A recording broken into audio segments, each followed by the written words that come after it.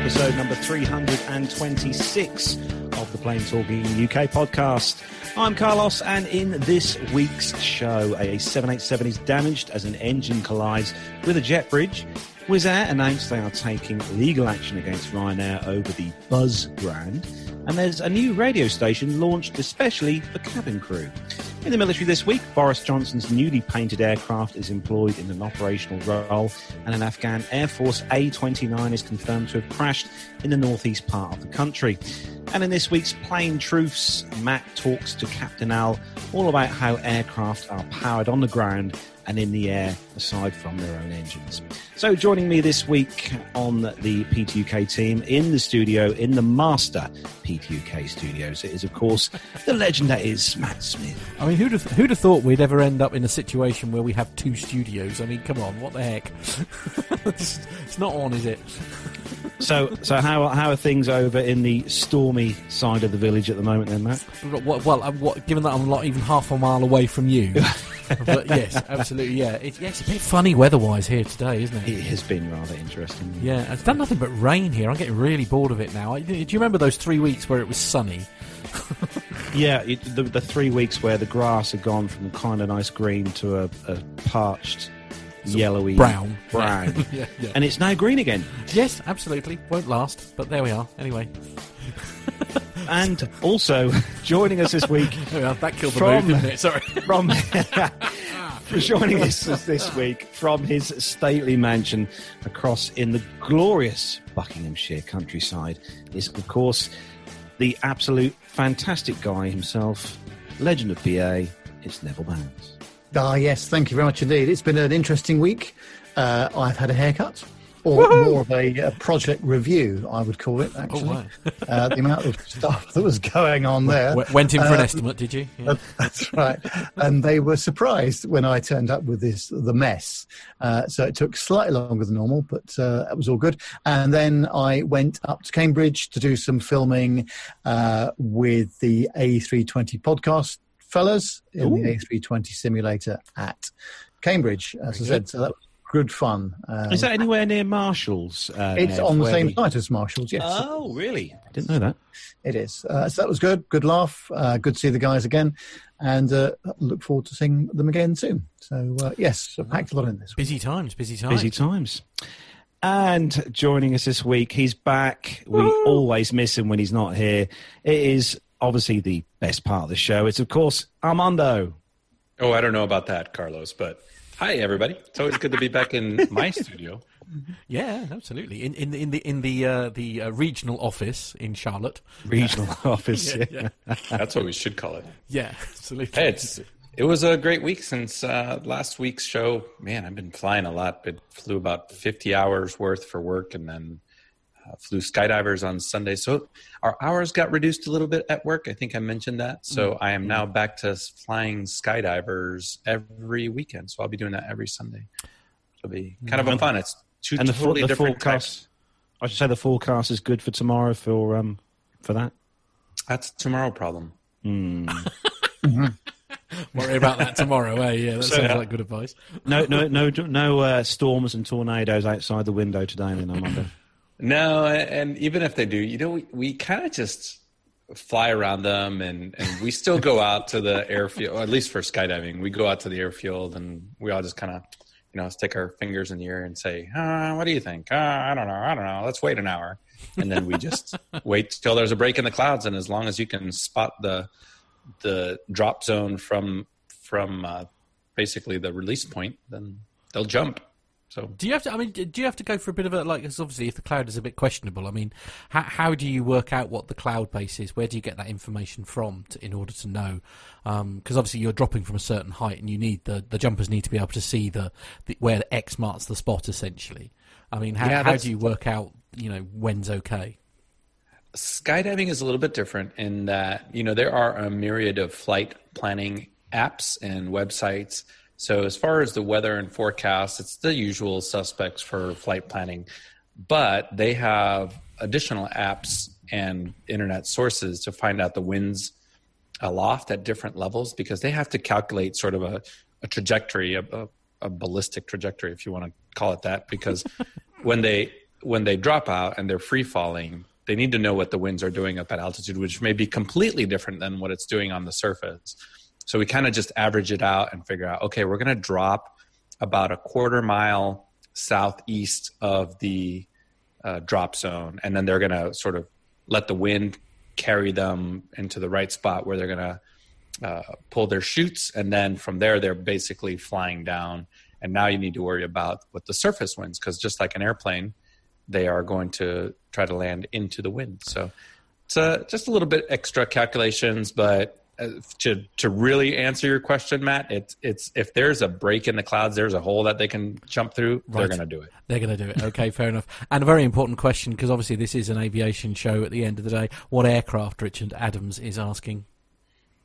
I am doing it in a Cessna 182 that is modified with a jump door and a step platform. And I think here pretty soon, hopefully, I'm going to get down to Steph's drop zone and try to take a stab at the Kodiak and see if those guys will take me on. So. Nice. Very nice. Yeah, actually, Carlos, while we're talking about sort of flight and air shows and all that kind of thing, of course, we're off to one next week, aren't we? Which I'm so excited about. I can't believe we're actually going to an air show. Yeah, next weekend, me and Matt are off to the Shuttleworth Drive-In Air Show, which is not too far from us. It's only just under 2 hours. 2.5 hours, isn't it? I think 2.5 hours. And they've got a drive-in air show next weekend, which me and Matt are in attendance at. It's going to be different because, as I said, it's a drive-in air show, and the gates open at 3 p.m. for that there, and it's a ticketed entry only, and you have to pre-buy those tickets online, which me and Matt have done. So we'll be there next weekend with the kind of mobile broadcast unit, but the difference being we're not going to be broadcasting the air show live, but we will be getting loads of great footage from the air show to play out on the show. So, again, it's one of those, because one of the main reasons that it attracted us to it was the fact because this is going to be very different, because nobody really knows how air shows are going to work in these slightly unusual times, and the rules are very, very strict. So normally I would be saying, if you're down, do come and see us, but I genuinely don't know what's going to be permitted at the moment in terms of coming to see us. I mean, needless to say, we will definitely be there, and I guess as long as everybody is socially distancing, and things like that, then you can shout at us. You can sort of shout at us or give us a ring or something. Yeah, call us. Yeah, absolutely. We'll make sure send us a WhatsApp. We'll make sure we've got the WhatsApp phone with us, and then we can sort of talk to people like that. But it's going to be really good to see an air show, isn't it?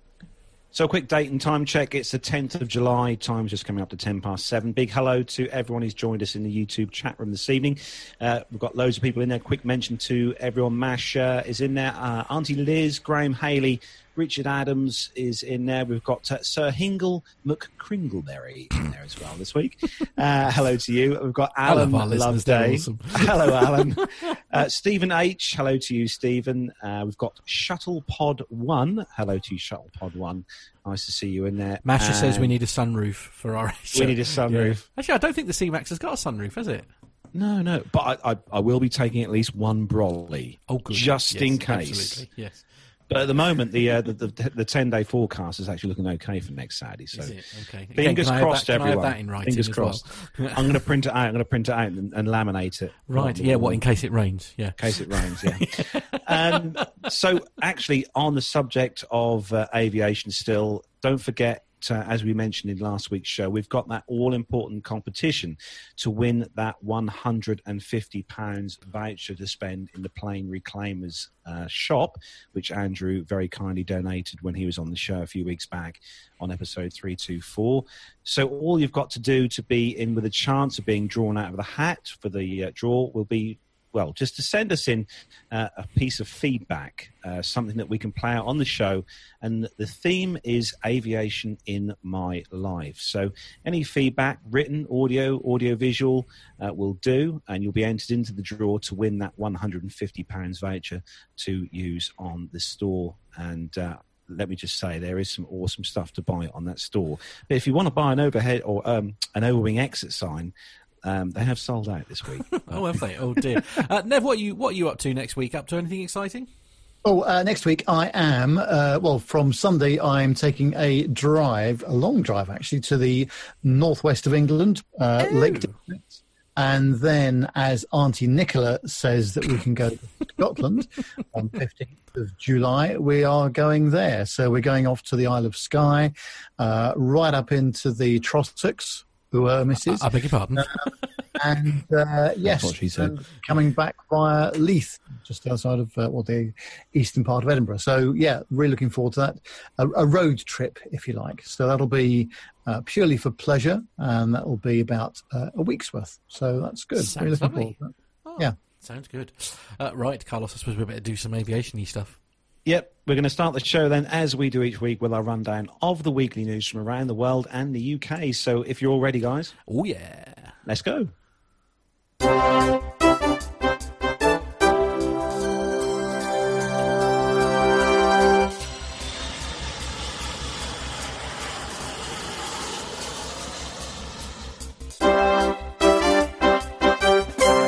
And this week's first news story is the fact that no one's noticed I haven't got my cap on this week. But anyway, this week's first news story is on the Simple Flying website.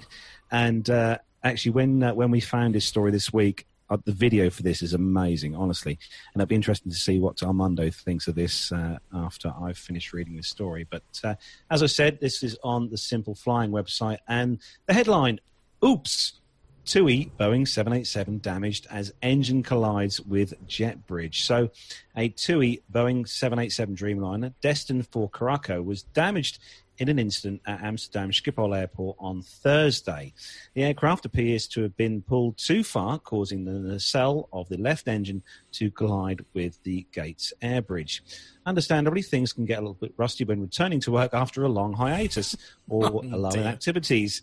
As traffic begins to pick up at Schiphol Airport and the first charter flights are once more taking off across the Atlantic to the Dutch overseas territories, surely ground crew are busier than in the past few months. However, one eager little tow truck overshooting of the mark turned out to be a costly affair.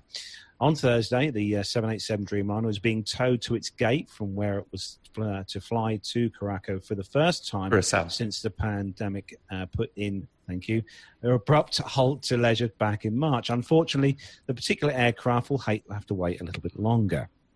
While a spokesperson for TUI told Simple Flying, told Simple Flying the cause of the incident is still under investigation. Footage shows the 787 in question being pulled into its gate, literally, while there is no direct line of sight to the collision. There is a loud bang. The Avio bridge wobbles and the plane comes to an abrupt halt. The photo, which Matt might pop up on the screen, shows after the incident, which clearly shows a substantial dent in the engine's nacelle, the aerodynamically shaped housing that encapsulates the engine. TUI is reportedly able to exchange the aircraft for another 787. Thus, the incident resulted in no more than an hour's delay for passengers. However, the TUI spokesperson said that the extent of the damage is still under assessment. TUI Netherlands operates 3 Boeing 787-8s that are cheekily registered as Papa Hotel Tango Foxtrot Kilo and Lima and Mike. Whether that's a nod of respect or challenge for its compatriot, as in KLM, the Dutch flag carrier, is hard to say. The company's Dreamliners are on lease since they joined the fleet in October 2015. According to PlaneSpotters, the entire TUI group has 19 Dreamliners in the fleet, most of which have been parked since the outbreak of the pandemic. And the leisure travel giant has not fared so well in 2020. Again, although, mind you, who has, to be fair. So it's safe to say it had a ding. I've watched that video a number of times. If you listen to the audio in the video, there's quite a nice. Oh, is there some audio at the end? Is there? Oh, there right. is. Yeah, you have to have it. You have to have it quite turned up quite loud, but there is quite a nice bang as it strikes the air bridge. I've watched it a number of times now. Do you not think? And I realise that it's a difficult thing to call because of the perspective of where the camera is. But don't you think that was coming into the gate a little bit fast? No reason for that. No reason for it to come in that fast. No. Yeah, Matt's showing the video again. I think it was at times to normal speed.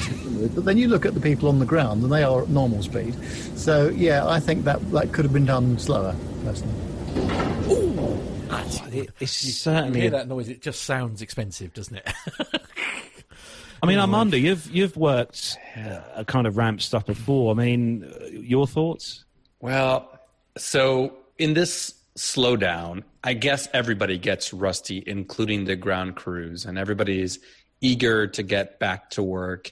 And some of the daily procedures may have gone a little bit out the window. But yeah, so this airplane was probably coming in from storage, and oh my gosh, how many times have we said it? If you just had a wing walker that was, and now this was coming in pretty fast, so yeah, they'd have to be a wing runner instead of a wing walker.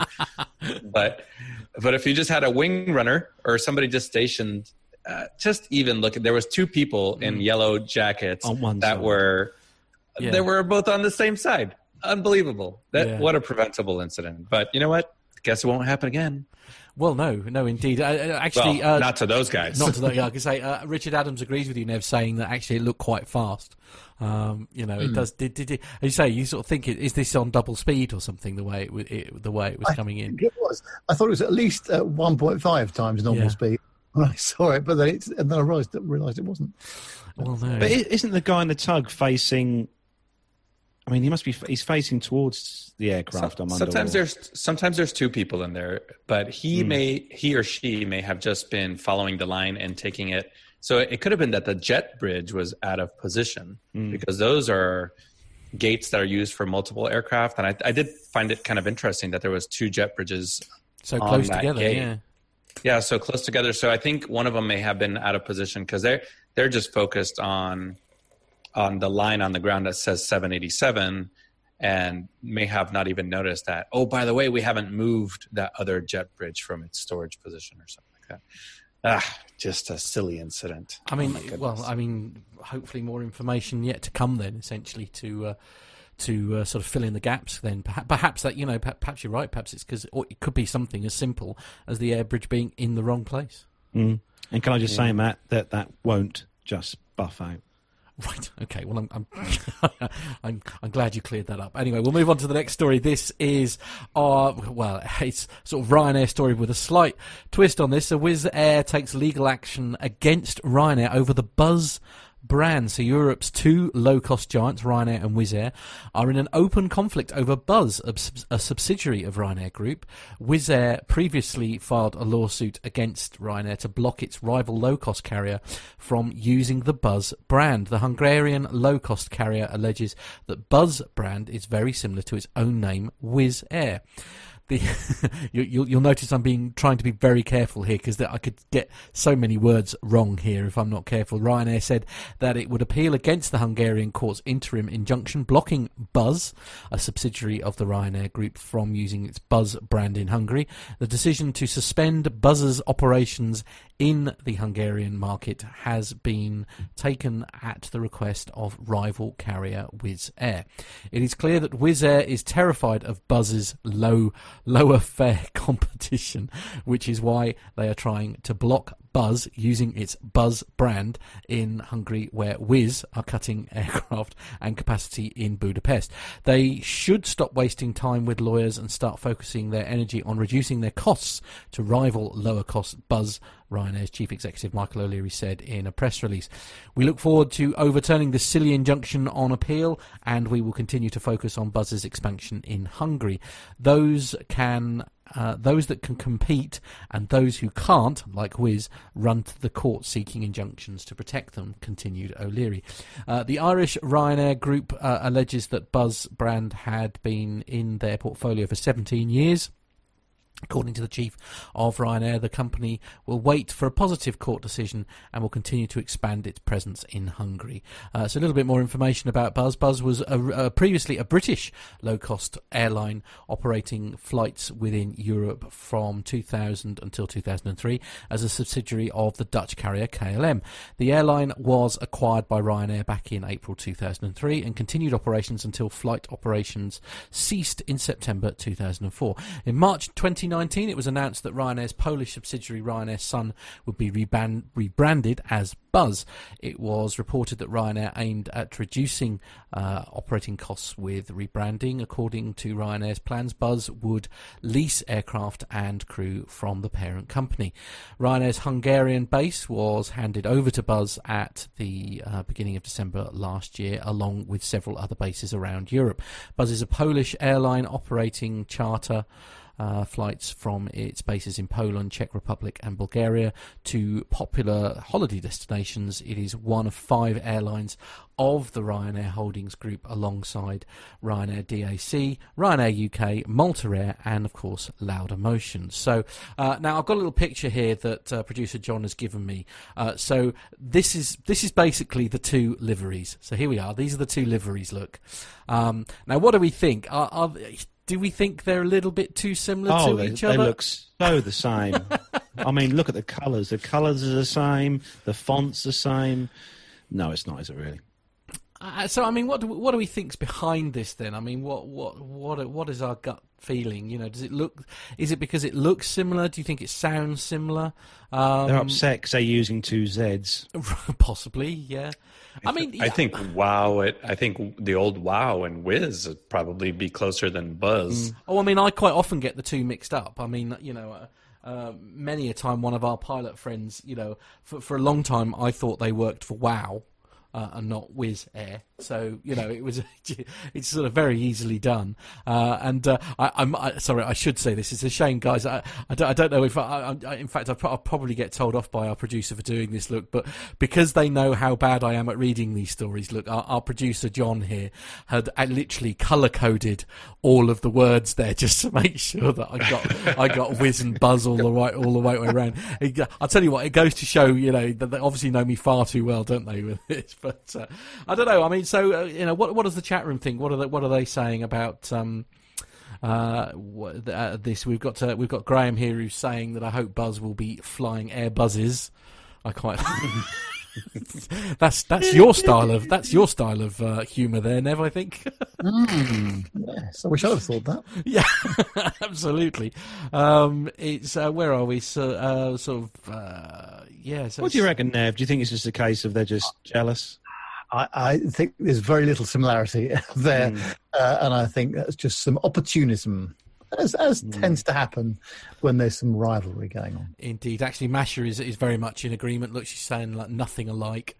It's quite funny, really, isn't it? I see Uncle Micah has just joined us in the chat room as well. Hello, Micah. Indeed. So we'll just put Buzz in that same list as Swoop, Scat, June. Yeah. Don't say that word. We'll lose Nev again. Although I quite like Richard Adams' comment here. He says scope for a third airline to perhaps become Waz Airlines. there's a thought, everyone. What a treat. Anyway, thank you, chat room. Yeah, thank you, chat room. Legendary as always. Next story, Nev, for you is sad news, I think. Well, yes. I mean, we all love the 747, don't we? And this is on the Engadget website. And it says that if it wasn't already apparent that the era of big flying is ending, it might be soon. Bloomberg sources say that Boeing is ending production of its 747 jumbo jet, which is currently the 747-8 in about 2 years' time. A spokesman for the aircraft manufacturer didn't confirm or deny the shutdown, saying that there were more than 2 years of production left to fulfill orders. However, Bloomberg pointed to signs of a firm stop in subtle wording changes for financial statements. Whilst there's no claimed explanation for the move, it's no secret that Boeing faced both a hostile market and its own troubles. Even before the pandemic, the air travel industry had shifted towards smaller, more fuel-efficient twin engine jets like the 787 Dreamliner. The 15 remaining unfulfilled 747 orders are all destined for freighter use, with 12 of them headed to UPS. The Dash 8 was also late and over budget and is believed to have been a money loser since 2016. The last passenger order was for Air Force One in 2017. Even so, an end to 747 manufacturing would close a major chapter in aviation history. The 747 has been in service for over 50 years, entering service with Pan Am in January 1970. It was one of the most popular wide-bodied jets, with about 1,571 orders, and its distinct upper deck hump made it instantly recognizable amongst travelers. The 747 will continue to fly for a while yet, but clearly the time is coming to an end. And Qantas of Australia, of course, is a very big operator of the 747 aircraft, and they're going to retire their aircraft, but they're doing some send-off flights. So the airline will send its only surviving 747 on a series of one-hour joy flights, departing Sydney, Brisbane and Canberra, so that fans can bid their farewell to Queen of the Skies. But it won't come cheap. Tickets are priced at $747 for business class and $400 for economy, in a nod to the Boeing 747-400 aircraft series. Very clever. Tickets go on sale at midday, Wednesday of this week, actually, for the Sydney flights on July the 13th, and Brisbane flights are on July the 15th, and Canberra is on July the 17th. So, yes, it's finally going to happen, ladies and gentlemen. It's big shame, isn't it? Big shame. It is a big shame. I'm glad that that I had the opportunity to fly on the 747 the couple of times I did. One of those was with you. Our trip back from Dubai with the BA fellas and girls. Yeah. I think that will be our last ever flight on the 747. Yeah, it's a shame. No question about it. Well, I think even if they stop production, there's going to be a long life ahead for the 747. I think there was over 1,500 built, and probably close to 1,000 of them still in service, if not more than 1,000. So yeah, I think we'll still see them in the skies for a little while. And they'll be keeping parts availability and service schedules going, won't they? So they'll be around for a while yet, certainly, I think, yeah. So moving on to the next story, Armando, you've got some sad news for the next story. It's sad in one way and a good story in another way. This is from Flying Magazine. Emily Warner, who marked many airline pilot firsts. She was the first woman captain for a scheduled U.S. airline. She passed away on July 3rd. When she bought her first ticket to fly on an airplane, a Douglas DC-3 flown by Frontier Airlines from Denver to Gunnison, Colorado, she thought she might be interested in becoming a stewardess. It was 1959, after all. After a second trip, her flight back to Denver, she was invited up to the cockpit by the pilots on that empty flight. And then she knew that she wanted to fly up front. She said, "I went forward into the cockpit. I was just floored at what I saw. It just grabbed me. They were just coming over the mountains. When she asked if a girl could take lessons, the affirmative answer took her to Clinton Aviation at Stapleton Airport, which is no longer there, by the way. I think the tower is still there. But she would eventually become a flight instructor and a pilot examiner. She did pass away on July 3rd, 2020, having gone on to join in those pilot corps at Frontier Airlines in January of 1973, with her initial flight as a second officer on the Boeing 737. That year, Warner became the first woman to fly jets on a permanent basis for a U.S. airline, and the first American woman to ascend to the ranks of captain of a scheduled U.S. airline. But she hadn't been hired until after she had more than 7,000 hours in her logbook. Scores of male pilots she had recommended to Frontier, United, and Continental Airlines. The article goes on a little bit, but she had an amazing career and dozens of awards. She ended up flying for Continental Airlines, and her first uniform is actually on display at the National Air and Space Museum. She's in the National Aviation Hall of Fame, Women in Aviation International Pioneer Hall of Fame, and the National Women's Hall of Fame. So, clear skies and tailwinds to Miss Emily Warner. Oh, what a career. And what an achievement. Very memorable. So, moving on to the next story. And this one, when I picked this up this week, I found it actually quite interesting, this story. This one is from the Wales Online. So it's across the other side of the UK from where me and Matt currently are. And this guy here is amazing, honestly. If you've ever wondered what it would be like to own your own airport, this guy actually does. So Winston Thomas is an 82-year-old self-made millionaire from his work in engineering. Winston, he brought the airport back in 1994 and has spent £4.5 million transforming the former Royal Air Force Airport into a thriving facility that today offers private and commercial and charter flights. The runway on the actual site, 797 metres by 30 metres, and had a displacement of 40 metres on runway 04, according to the charts via NATS. He said that he had to clean a runway up when he first took over. It took 6 months pressure washing the runway. All the grooves in the runway had to be cleaned up. He got a specialist company in to paint the runway, which took 2.5 tons of paint, said Winston. The military has Winston's mobile phone number so they can call him at any time, and the airport provides refueling and support services to all military and emergency services, including the Air Sea Rescue aircraft.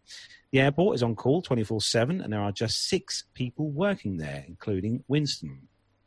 Pembrey Airport is just one of a handful of facilities in the UK that can offer certain military training, and exercises are carried out during the day and night. It's also semi-located that local residents are often unaware of these nighttime activities. Since 1997, nearly 10,000 military personnel have been trained at Pembrey. This includes Prince Harry, while he was training in Apache helicopters. Royal Highness, or His Majesty Queen Elizabeth II and Royal Highness Prince William have also used the airport, with Prince William using it during his time working with the rescue helicopters in North Wales. In 1998, the airport was officially opened, and in December 2010, the Isles of Scilly Skybus operated the first charter flight into the airport with a 16-seater aircraft. But a decade on from that, Winston has bigger plans to expand the capabilities of the airport and to try and get Ryanair to fly into the West Wales airport. Be interesting. He says his goal at Pembrey Airport is to provide commercial passenger services at the airport to service the whole of South Wales, he said. I'm trying to get people involved and to see the potential, and have a lot of interest from financiers in Malaysia, India and Dubai, he said. Michael O'Leary, the Ryanair boss who knows his business, has asked me to do an extension so he could fly to Pembrey. He said it's going to cost quite a bit of money, and he's done most of the work already. So he's dug topsoil down to 1 metre deep, put some clean stone down. The only thing left to do is lay concrete on the 350-metre extension. So with the 350-metre extension, that'll bring it in line with the London City Airport runway length as well. So what do you think, guys? Own your own airport? I mean, it has potential. Well, it does, but I don't think I'd like to take a 737-800 off of that runway. And if you did, you're going by road because with his runway extension, which brings it up to 1,147 metres, that's 3,763 feet, you might get an empty 737 off the deck, but not even a half full one, I wouldn't have thought. So I'm sorry to dampen people's spirits, but some realism surely has to come into play here somewhere. But that said, it's an ambitious thing, isn't it? It certainly is. I mean, it's sort of kind of exciting in lots of ways. I mean, let's be honest. Any entrepreneur, you're only as good as your next idea, aren't you? And if you've got that passion and drive, I mean, who knows what's achievable, isn't it? I mean, because let's be honest, there is no really easy link airport-wise directly into Wales. I mean, so maybe this is the answer. If somebody's willing to invest, then all it does take is someone like Ryanair putting regular flights into and out of it, and suddenly you have a successful airport.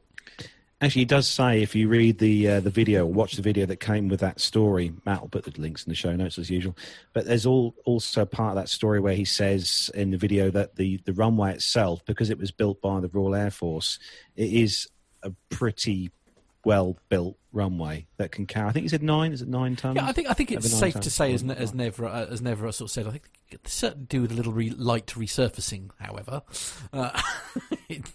much work is required. I think. Armando, you look like you were about to say something. Well, I was going to agree with Nev that I think 4,000 feet is a bit short for really anything other than a small airliner going in there. But there are plenty of those. There are plenty of small air carriers that could probably go into a 4,000-foot runway. I know there is a long, long history, both in Europe and here in the U.S., of former military bases becoming commercial airports.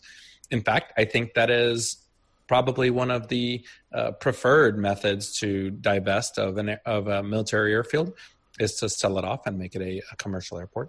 I think some of the drawings that are on the Wales Online website, the conceptualized drawings, are very, very ambitious. I mean, it does show a couple of 737s and I think even a 747 parked at the gate there.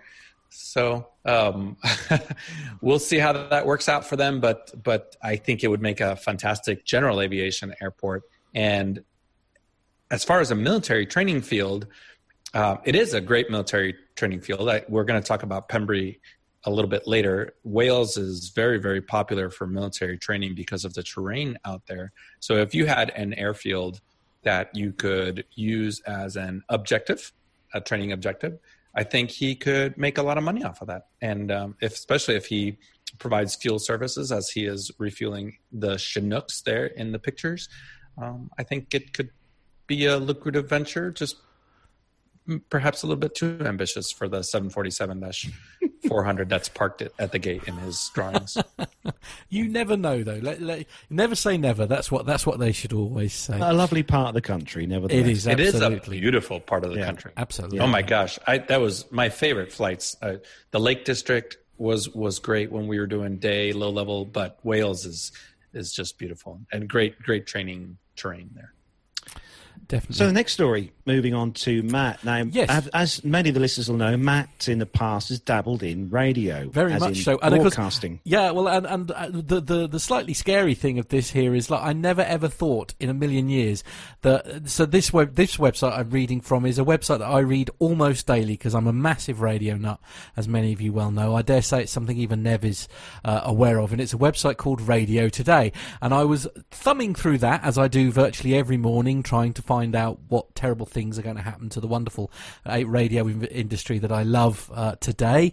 And for example, like here, we're about to lose, Radio Norwich, Carlos. We're about to lose that. It's about to become a massive conglomerate now. It's about to be taken over by Greatest Hits Radio, yada, yada. Anyway, I was thumbing through that a couple of mornings ago, and I stumbled across a really rather fascinating article. And it's radiotoday.co.uk is the website. And the headline is, Radio Station Launched aimed at airline cabin crew, which is suitably exciting. So a new radio station exclusively for airline cabin crew around the world has been launched online. CCFM on air started during the coronavirus pandemic on the 25th, targeting 100,000 cabin crew and their aviation colleagues.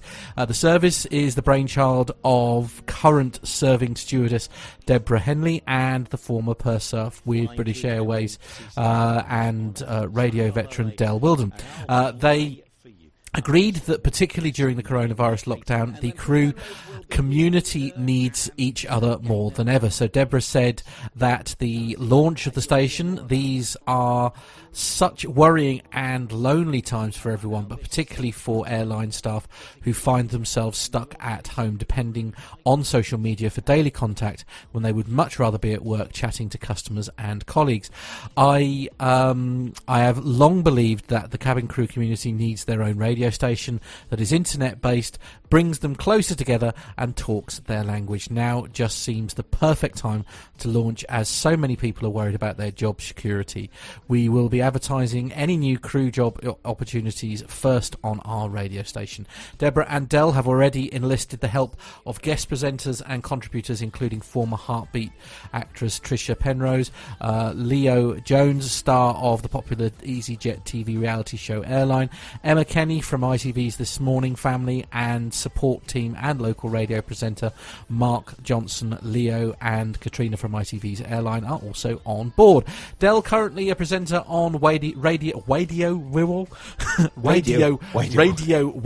said that we have a strong and enthusiastic team working together, and I am certain CCFM On Air will be welcomed by colleagues around the world. It's a great way of keeping in touch and sharing music, laughter and any anxieties or problems we may have. Although it's aimed at cabin crew primarily, of course, people from every part of the airline industry are welcome to join in, as we are one big aviation family. The launch of CCFM On Air is being privately funded, but they are looking for sponsors, advertisers and partners to help them maintain the service.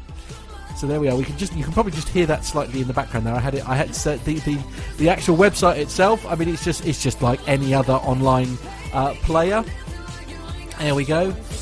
That's the website itself. And I must admit, both myself and producer John had been listening to this during the week, and I have to say, it's as these things go, it's not a bad radio station. It has to be said. Carlos, you'd love it. It plays all sorts of things. I've had it on actually today, Matt. Have you? Very good. Yeah. It's all right, isn't it? Yeah. You know. Yeah. But there we are. I've never ever thought in a million years that I would actually be reading a story from the Radio Today website about aviation. So I'm suitably excited. It is a great idea. What a brilliant idea, though, especially for crews. Also, I'm going to be completely selfish here as well. If you are a massive radio nut like me, then I strongly recommend you listen to their podcast. It is a fantastic listen. That's the radiotoday.co.uk. Anyway, enough plugging. I'll shut up now. I'll go and have a lie down. Moving on to next story number 7 this week. Nev and complaining going on here. Oh dear! When you're complaining about something, I think you've got to take a certain tone. And I don't think this person has particularly. My own view, anyway, it is on the onemileataTime.com website. And it's about Singapore Airlines. And the question is, what are reasonable expectations to have when flying during the coronavirus pandemic? A reader pointed out a complaint posted on Singapore Airlines Facebook page expressing frustration over a flight he described as daylight robbery. It does raise the question of what expectations customers should have. So whilst you can go to the Singapore Airlines Facebook page to read the whole complaint, which is substantial, let me say. Is it? Let's just have a look at the summary of what happened here. This involved a passenger travelling on June the 20th, flying on SQ324 from Singapore to Amsterdam. The traveller is a Solitaire PPS club member, which is Singapore Airlines top status. He was in business class, a ticket which he claimed he paid $7,000 for, presumably Singapore dollars, which is just over $5,000 US. So what made the travel experience so terrible? Well, first, there was no champagne in business class. So the complaint is no champagne aboard business cabin. How then is my cabin different from economy? You have one red wine, one white wine, tiger beer on board for business flights. Then it was to minimise contact between the crew and passengers. There was no drink service before the meal. So he goes on about the fact there's no drink service before the meal, and he says that I understand that Singapore wants to do a one-tray service, so reduce your prices for business class. Why can't there be a graciousness in the new normal? Your cabin staff did not even offer an extra drink. I had to ask for it. I don't think this is worth a regular business flight price. The passenger then didn't like being treated like a potential infectious customer by staff. I did not appreciate that on principle I was treated like a potential infectious customer by your staff. If cabin staff are so afraid to serve, Singapore should not start their flights until there is a vaccine. And then there was no offer of coffee or tea upon the tray service. How can you charge me $7,000 for my seat? Anyway, he's really harping on about the additional drink service and champagne by saying a business class flight should at least have a drink service. And here the champagne is very important to make a difference between economy and business cabin, and a post-dinner drink. The breakfast was the same. I won't go into more details. As if we haven't had enough already. By the way, do we not mention that he doesn't like his champagne being cut? I have other concerns about the lounge. No first class for solitaire PPSs. This is tolerable, but no champagne again in the business lounge. This is ridiculous. It goes on and on and on. It is an enormous article. There'll be it in the show notes. The one thing I would say about it, straight away, I've only flown on Singapore a couple of times, to Singapore from Heathrow and on to Melbourne and Sydney. I find the cabin crew, particularly on Singapore, an absolute delight to fly with. I cannot believe that there was the kind of attitude that he's mentioning here on any Singapore Airlines flight. So I completely agree with you, Nev, in so many ways. But I mean, let's throw this out to the chat room here. I mean, so in some respects, all right, okay, the tone is appalling, don't get me wrong, and as you say, I mean, it's not the crew's fault. But I mean, I know certainly from your experience, obviously, which we played out last week when you took your little flight to Edinburgh, of course, when you would normally be in seat 1A, obviously, you are used to different a different standard, if you like, in comparison to what I always refer to as castle class. So I completely get that there is an issue as far as service and things is concerned. But I don't know if I agree with the fact that they're saying that there's, what's the difference between being in cattle class and business? Well, surely the seat, the very, very comfortable lie flat bed seat, is a massive difference to what everybody's experiencing cattle class. I mean, there are problems, aren't there, with, let's be honest, we really don't know what the outcome of all this virus stuff is going to be, and I mean, I'm sure I was reading sort of articles this week that cause me great concern, where they think there is a possibility that said virus could now possibly be transmitted through the air. It isn't like sort of, so there's still so much we don't know about this virus. So, I mean, is it? I mean, he's obviously gone off on one, hasn't he? But slightly, yes. I think he may not have over exaggerated anything. It may all be perfectly true, but I think he has failed in the delivery there somewhat. And I think under the circumstances, we're just going to have to all get along together a little bit better, at least for a while, because I think the airlines, in my experience, as from what I saw last week, and this was only with BA, short haul and Heathrow, I realised, but they are doing their absolute utmost to do their very best for passengers and customers generally. And as I say, from my experience of flying Singapore, I'm really surprised to have heard that, I must say. Yeah. Now, actually, we do have cabin crew in the chat room at the moment. So, hello, Owen, and he's just been telling everyone in the chat room as I was thumbing through, actually, saying that he's just actually done his first flight in a long time today, and he's saying having just gotten off a flight as crew, and it's definitely very difficult to serve to the same standards with the regs that our company have put on us. And I mean, and this is the thing here, isn't it? I think it's all about perspective, isn't it? But does he have a point, though, in the fact that, the ticket price maybe should be lower because you're not getting that same level of service? I mean, what do we think? Well, maybe. But I think, presumably, it's not actually a showstopper, is it? Let's be honest. No, he probably hasn't received the service he's paid for. You could say that. But really, I mean, I think we just need a bit of perspective on all this. I didn't get my nice hot breakfast on BA last week, but hey, it's one of those things. Yeah. I certainly didn't go into a rant over it, and I just thanked everybody very much for absolutely. And to be fair, on Twitter there was a lovely amount of feedback coming back from the staff at BA as well, thanking you for it's nice to. I get Owen's point. I think it is going to be very difficult for crews to adapt to new situations. There's no question about it. We've never had this kind of situation before, and so there are going to be circumstances where the passenger is inconvenienced or doesn't receive the service he's paid for, maybe. Yeah, I have a side point of order that is related to this. So as you guys know, I commute to work. I have been trying to not take an airplane so as to avoid my personal exposure as much as I can, especially because my regular commute is on American Airlines, and American, as we talked about last week, are back to full capacity as of July 1st. Well, American is not providing any cabin service whatsoever. So you're supposed to sort of bring your food on and whatever. Yesterday, I flew home on a different airline, and they served us a single baggie to everyone, whether you were in first class, cabin extra, or in economy. And it had a water, some chocolate-covered pretzels, some Cheez-Its, a single-use hand sanitizer, and a napkin, and a card that says, "Thank you for your patience. We're all working through it." However, this is one of the airlines that requires face coverings. So everyone, in order to board, they are required to have a face covering.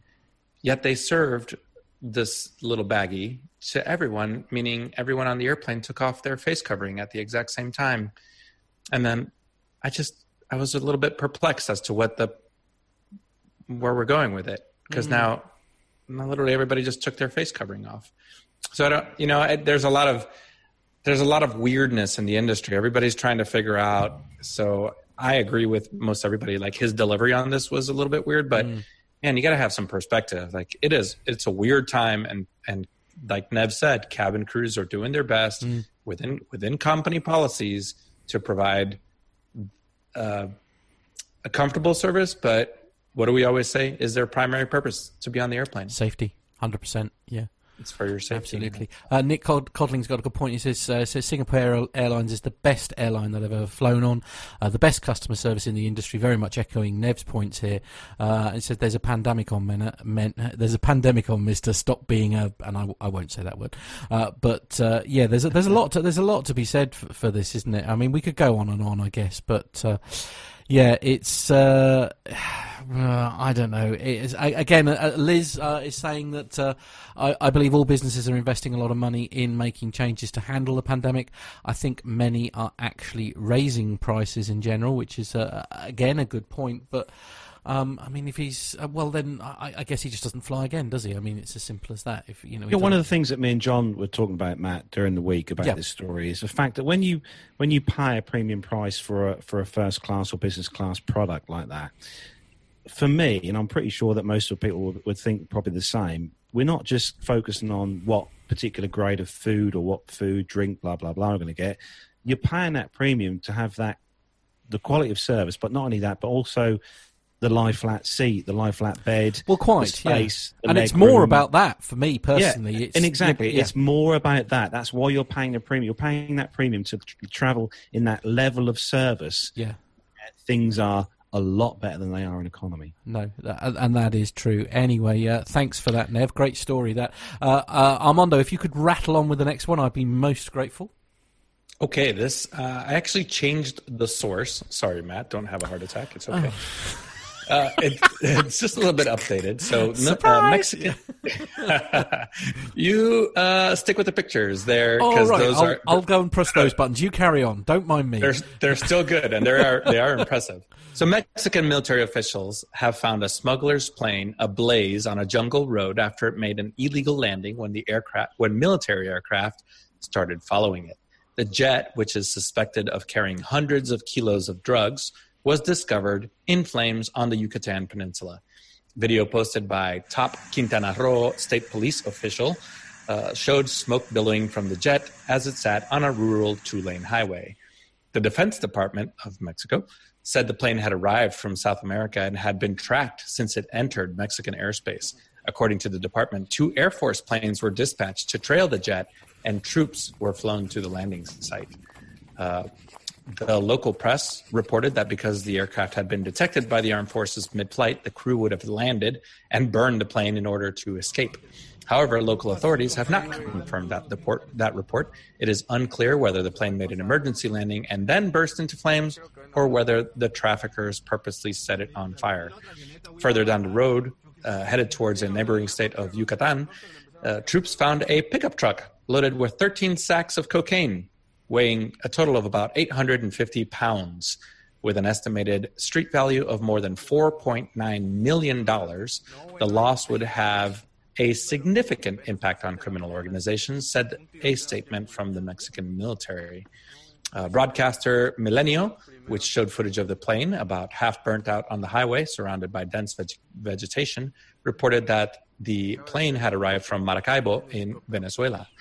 Reuters could not verify the information, and the Venezuelan government did not immediately reply to a request for comment. No arrests have been made quite yet. There you go. So it took me a while to figure out what this airplane was. And if I'm going to float it to the chat room real quick, if anybody can guess at what kind of airplane it is. At first, I thought it was a Falcon 20. I'll give that as a hint, but it is not Falcon 20. So I'm going to be very judicious in what I say here because I used to work counter-drug. I did counter-drug operations in South America and Central America for 5 years. This is a cat and mouse game that has gone on for probably 40 years, if not more than that. These pilots are amazing pilots, and they are able to do some amazing things with airplanes. Usually, as seen in the Tom Cruise movie, American Made, you're talking about some light twin aircraft, some Cessna 400 series, some Cessna 300 series, maybe some light general aviation aircraft. This particular aircraft was a very expensive business jet. It was the size of a Falcon 20. And I don't see any guesses in the chat room quite yet, but it's a BAE 125, which is the precursor to the Hawker 800. This is a $15 million jet.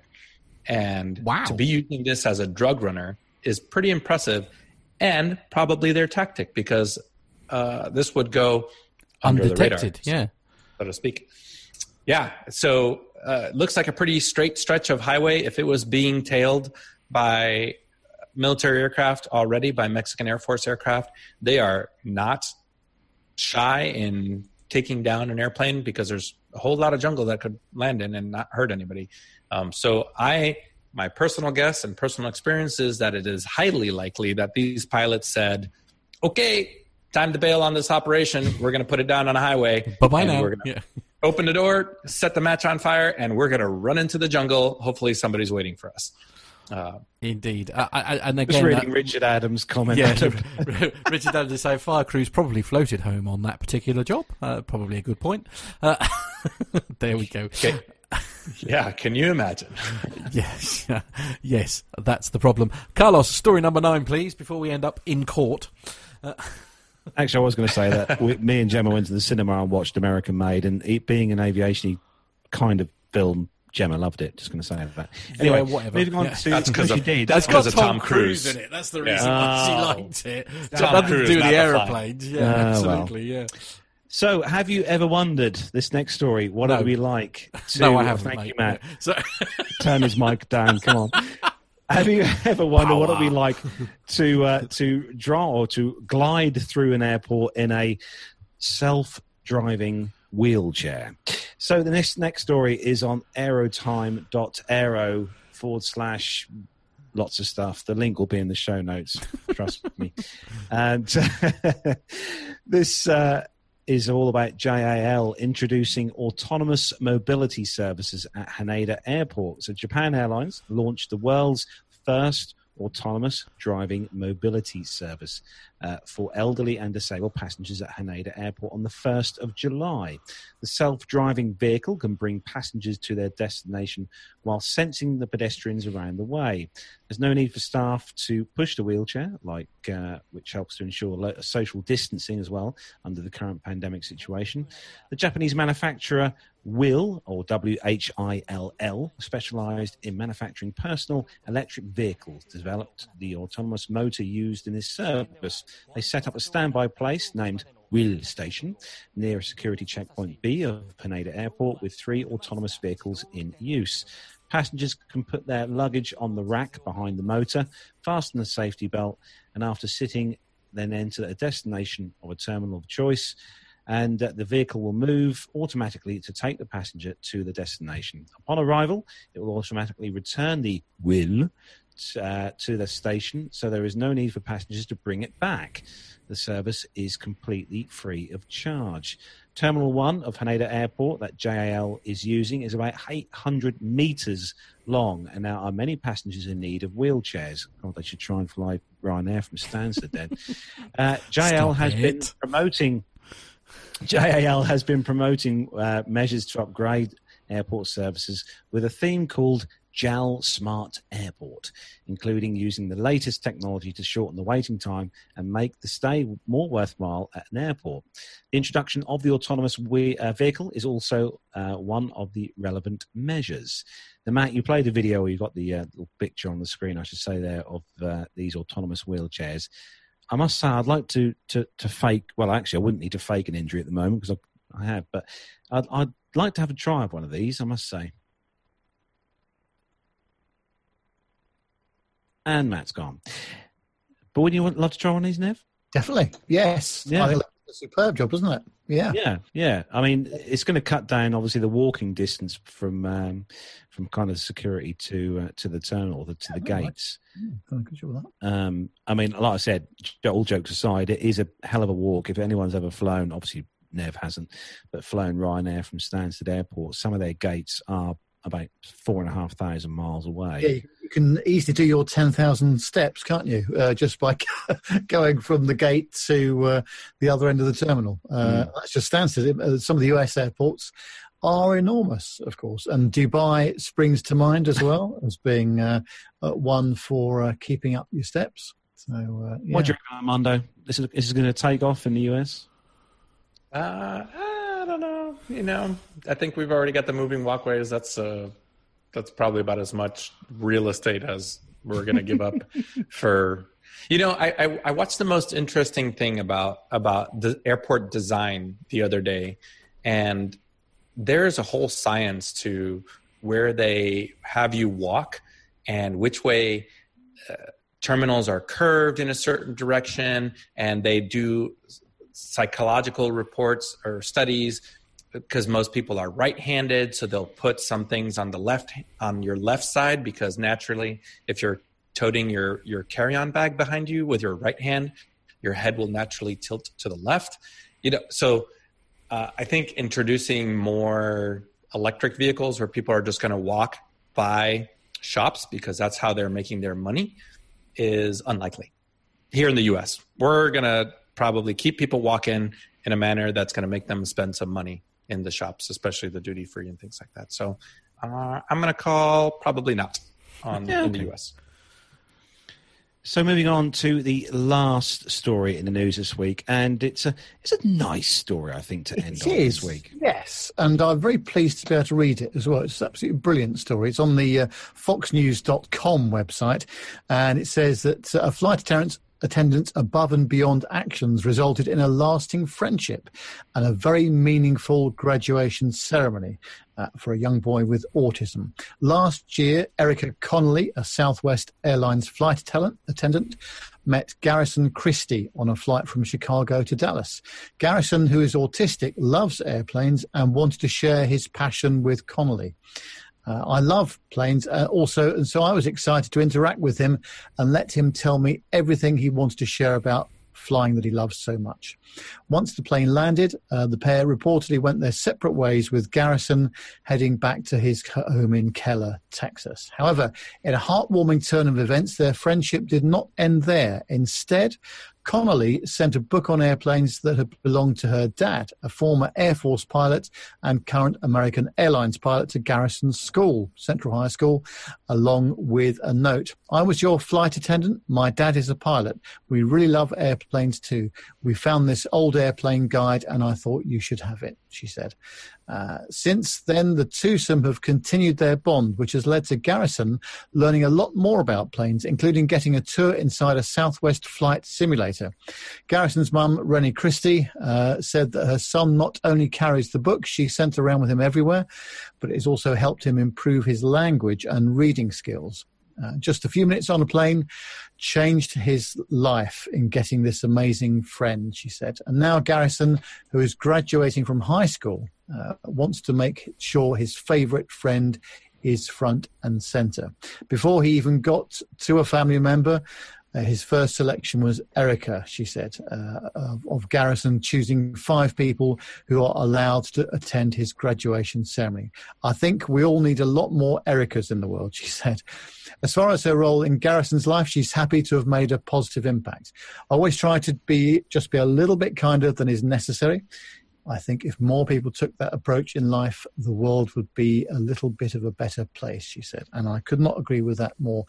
It's not the first time, by the way, I've heard of this kind of thing.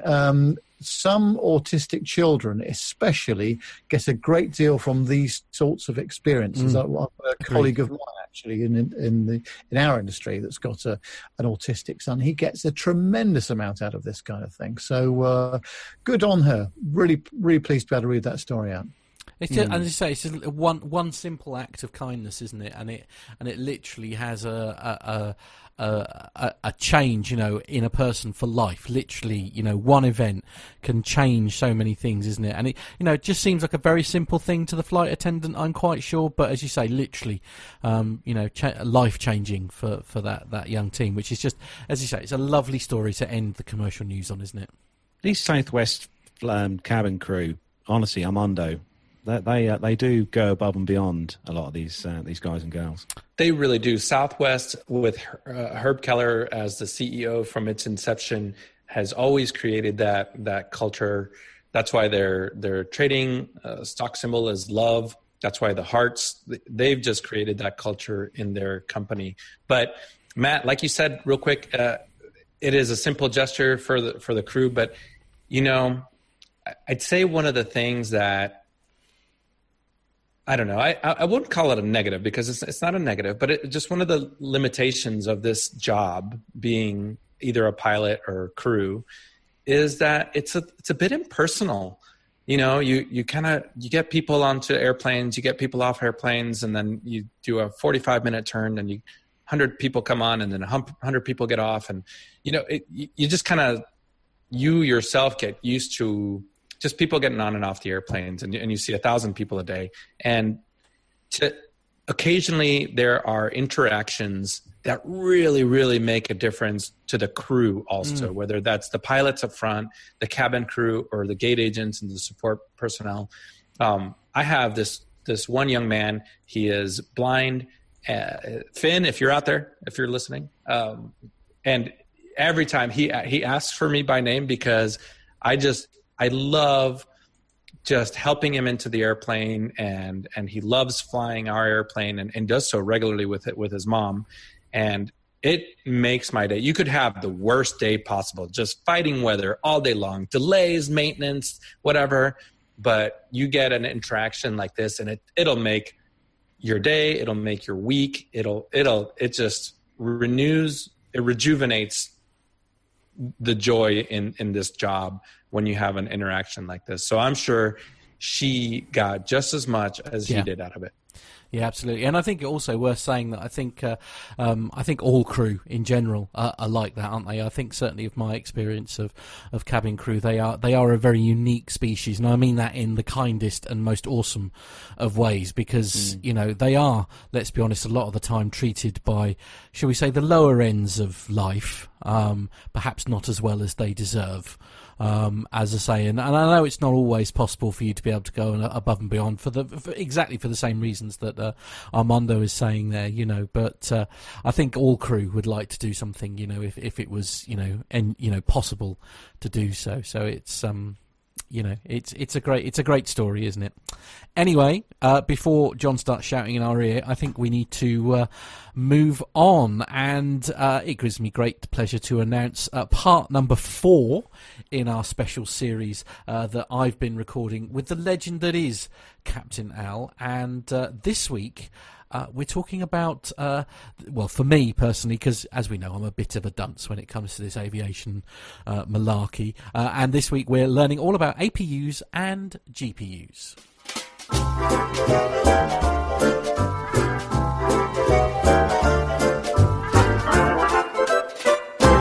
Hi there again, and welcome to another part of The Plain Truth. Joining me again is the awesome Captain Al. Hi, Captain Al. Hi, Matt. How are things? Yeah, very good, thank you. Very good. Still very warm here at the moment. It's doing. I don't know what it's like in. Whereabouts are you at the moment? I'm in the northwest of England, where it's quite muggy. Is it? Right. Okay. Yeah. Thunderstorms and hail, no doubt. Oh, well, anything's possible with this summer so far. Good point, yes, yeah. I'm just waiting for the locusts to arrive. Right.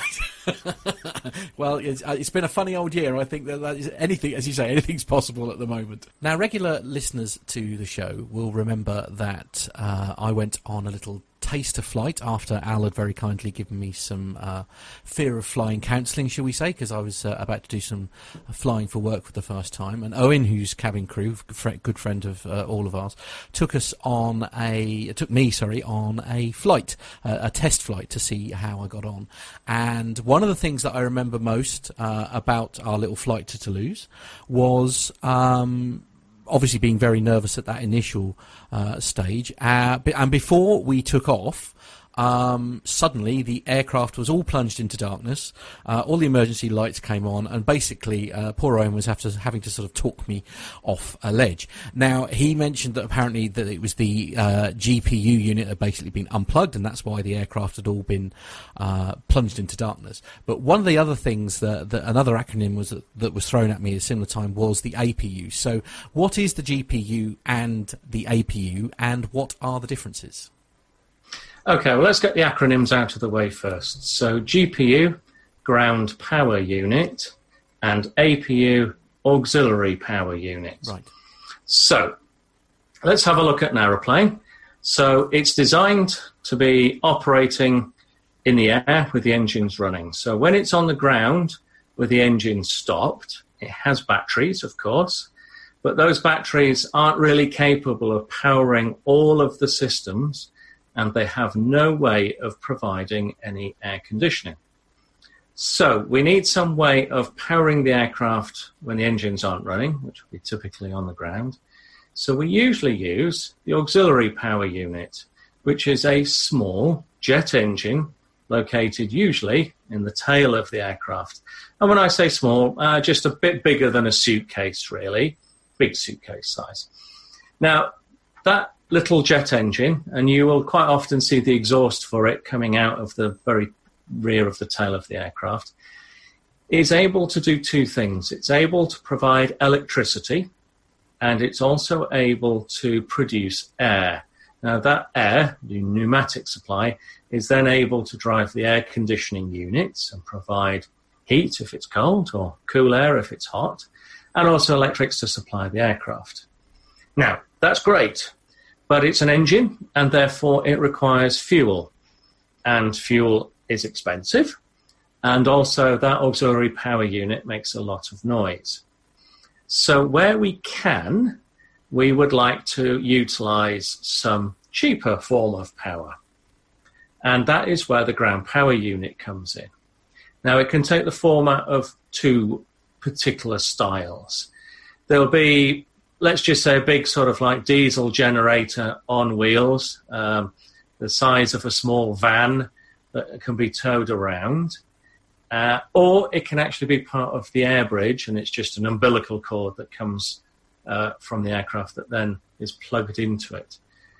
So what we try to do is we try to use the ground power wherever possible, because A, it's cheaper, B, it makes less noise, and quite important these days, it's environmentally more favourable. Now, here's the thing. If we're sat on the aircraft at the gate and the ground power is connected, that sort of umbilical cord, and we remove that power, the only thing that is powering the aircraft at that time is the batteries. And, okay, they're reasonable sized batteries, but they're not huge. So the aeroplane has to dispense with non-essential services. So the cabin lights go out. And therefore, because by default we have a fault on the aircraft, the emergency lights will come on because the systems don't know exactly what's happened here. So by default, the emergency lights will come on when the power goes off.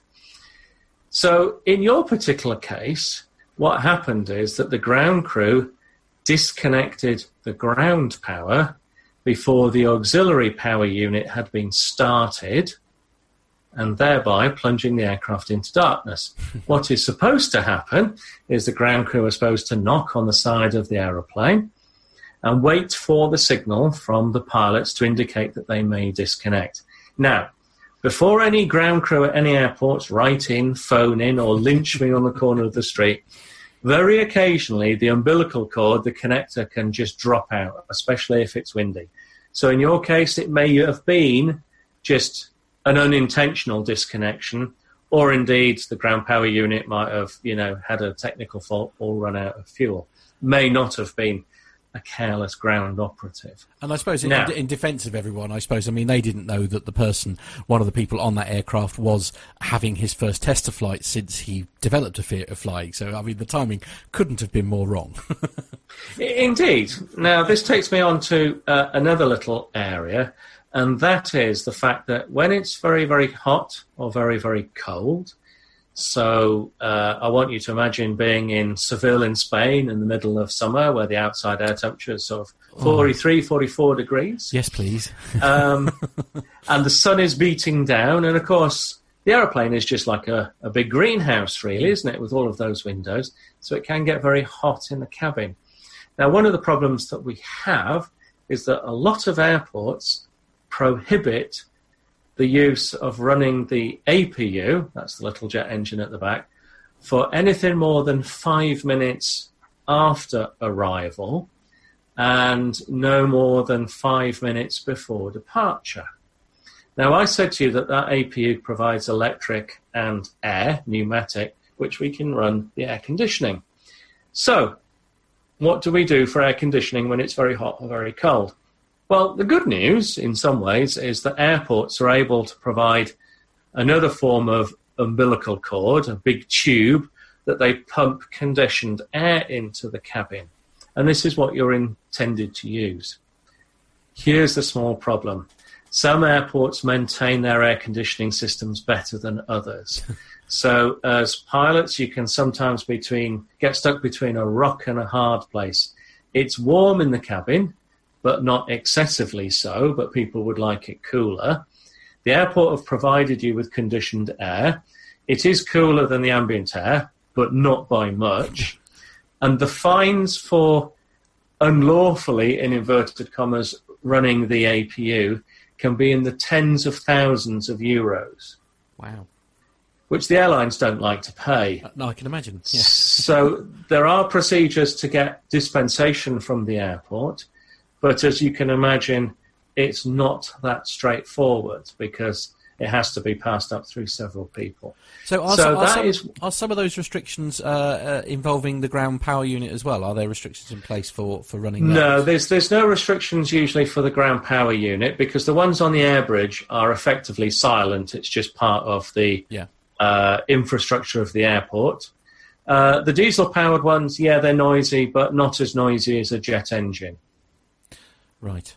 Yeah. No. Well, that's. And we have to have some form of electrical supply, if nothing else, on the ground, because the batteries will run flat after half an hour. Gosh. Okay. Difficult for your scenario. I know because I know you haven't done a great deal of what I call low cost. Flying in your experience, but so if you've got an aircraft that's doing a short turnaround, say, I'll use Ryanair as an example, obviously. So it's landed, it's taken off at Stansted, it's gone to say Toulouse, and then it's going to go Toulouse back to Stansted. That bit when it gets to Toulouse, would it normally? Because they're not on the ground for very long, are they? They're only there for about sort of probably 20-25 minutes, something like that. Yes. Obviously, they can't leave the APU running in that scenario. But would they plug into some kind of unit to keep the aircraft at a comfortable temperature? Okay, so this is where it becomes a little bit more complicated. So I'm so glad I asked. So to avoid lawyers getting involved, okay. If we were to say an airline that operates on a low-cost model similar to Ryanair, but not Ryanair, okay, then everything associated with aviation comes at a cost. So the ground power you have to pay for. If you want ground air conditioning, you have to pay for it.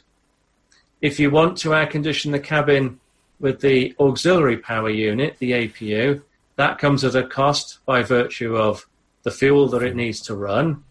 And also, it's a little engine, so it needs to be serviced, etc., etc. So there is a cost per minute for running it.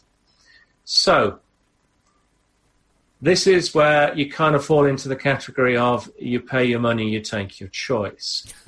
So long as it is not dangerously hot in the cabin, an airline operating on a basis similar to Ryanair, but not Ryanair, may have a policy that says within this particular temperature regime, you do not pay for, additional air conditioning. It's hot, but it's safe. Other airlines that may operate on a full service basis that will look at it and go, well, these passengers have paid £500 for their trip to Toulouse or Seville. So we're going to, make them feel comfortable with a nice of 20, 21 degrees. The choice becomes less relevant because there's more money in the pot. Now, I have to say that anything at the airport is expensive, not just as a passenger, but as an airline as well, okay? So that ground air conditioning doesn't come cheap. No. Whether it's good or not, yes. You don't get a refund. If they've plugged it in, you're paying for it. Wow. Captain Al, thank you very much. My pleasure.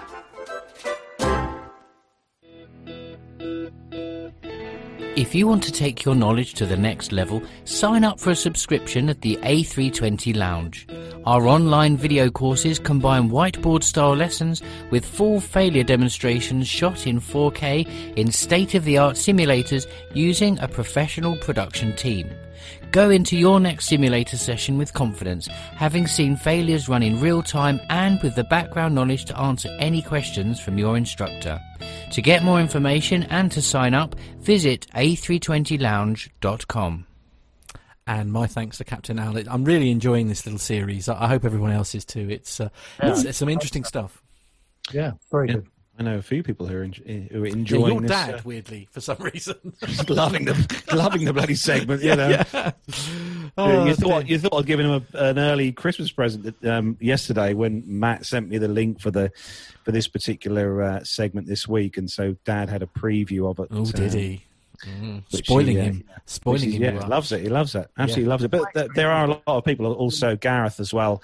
Hello to you, Gareth, because I know you listen to the show. He enjoys the segment as well. So. Actually, Steve S. Learn something, don't you? You do, absolutely, yeah. Steve S., as I say, talking about what we were saying, Steve S. Aero was saying in the chat room here, and sometimes the ground handler will pull the GPU away without disconnecting it, and that can be very messy and expensive, which is true. So, thanks for the feedback on that. As I say, genuinely, though, guys, if you have anything that you want answers to, please do either send them to us by WhatsApp, ping us an email, podcast@planetalkinguk.com. I've only got one more, actually, that's recorded, and I've got to sit down and have another recording session with Captain Al very soon. So if you're listening to this, Al, please do get in touch. And any ideas that you've got about things that you want answers to, now is the prime opportunity, and we'll get it on for you in the next few weeks. So yeah, podcast@planetalkinguk.com is where you need to go, or send us a WhatsApp. It's +44 757 22 49166. That's +44 757 22 49166, and we'll get that recorded and out as soon as possible. So we're going to move on to the next part of the show where we hand things over to Armando. So over to you. Everybody's favorite part, the military.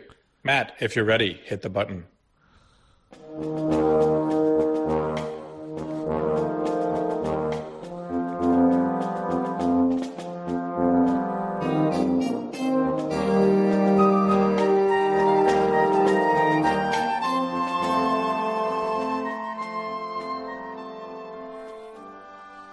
We are now well into the Japanese fifth generation fighter, Mitsubishi X2 Shinshin, makes its first flight. Mitsubishi Heavy Industries successfully completed the maiden flight of an advanced technology stealth jet, the X2, previously known as the Mitsubishi ATDX Shinshin, on April 22nd, 2016. The fighter took to the skies as Japan joins a select group of world military powers that includes the United States, Russia, and China, capable of producing a manned radar-dodging jet plane. The inaugural flight had previously been postponed due to bad weather conditions and malfunctions of parts used in its emergency escape system. Last November, Japan had another landmark event when it successfully made the maiden flight in their first domestically produced passenger jet. The X2, also known as the Shinshin, or the Spirit of the Heart, took off from Nagoya Airport and performed a series of trials to test basic maneuvers as dozens of aviation enthusiasts at the event cheered on and watched the plane climb, descend, and circle above. The single-pilot prototype X2, painted in the red and white colors of Japan, was flanked by 2 Japanese military fighters that were collecting flight data. It landed at Japan's Air Self-Defense Force Gifu Air Base with no particular problems.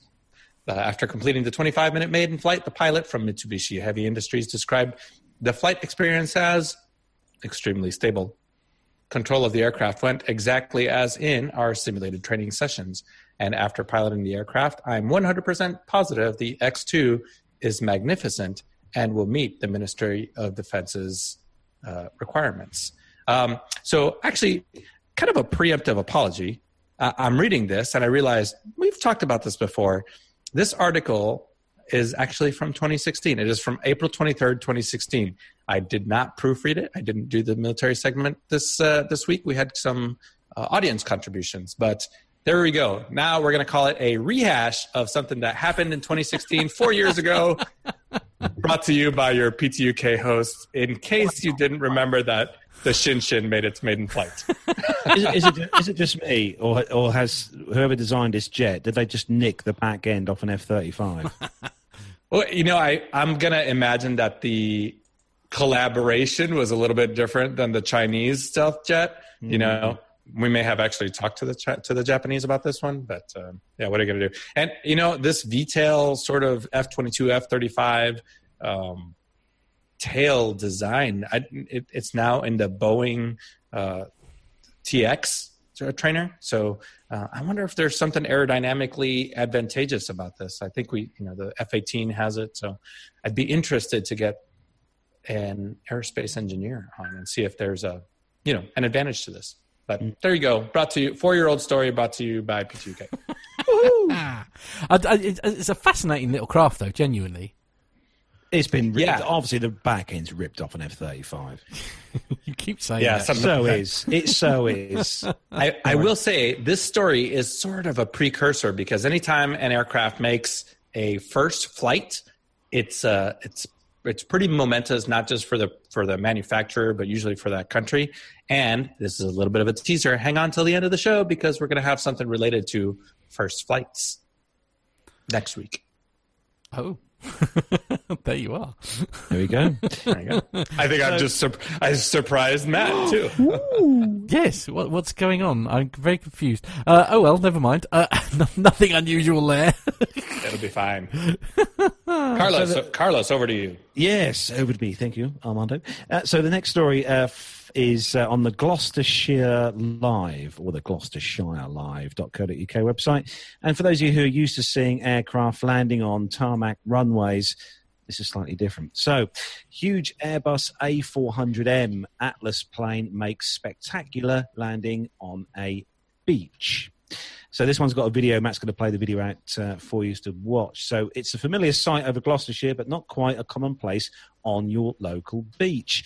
This is the moment an A400M Atlas plane based at RAF Brize Norton lands on the sand in Wales. The video was shared by the Royal Air Force, who said the plane was conducting natural surface operations. And safe to say, definitely natural surfaces is definitely the word for it. It successfully completed a beach landing at Penbury Sands in Wales, which is not far from the airfield we were talking about just earlier in the show with the guy who owns that airport. So the huge plane is the latest aircraft to join the Air Mobility Force at the base just across the border in Oxfordshire. It regularly flies missions across the UK and flies over Gloucestershire airspace. And the day before, it had flown to the vicinity of Teesside for essential training. Now, I'd have to say it's good that there wasn't no one on the beach sunbathing on this day. But during the height of the pandemic, the Royal Air Force planned it. Yeah. I don't think they landed there on spec. Actually, it says on the story that the Royal Air Force Sattler C1 or the A400M is one of the most frequent flyers over Gloucestershire and is used for transporting cargo and troops. A top speed of over 500 miles an hour, it can carry 37 tons over a distance of 2,000 nautical miles, up to 40,000 feet in height. It can also land and take off from prepared airfields, small landing strips, and even beaches, as was proved with this story. Brize Norton is a key base for deployment of troops as well as cargo flights.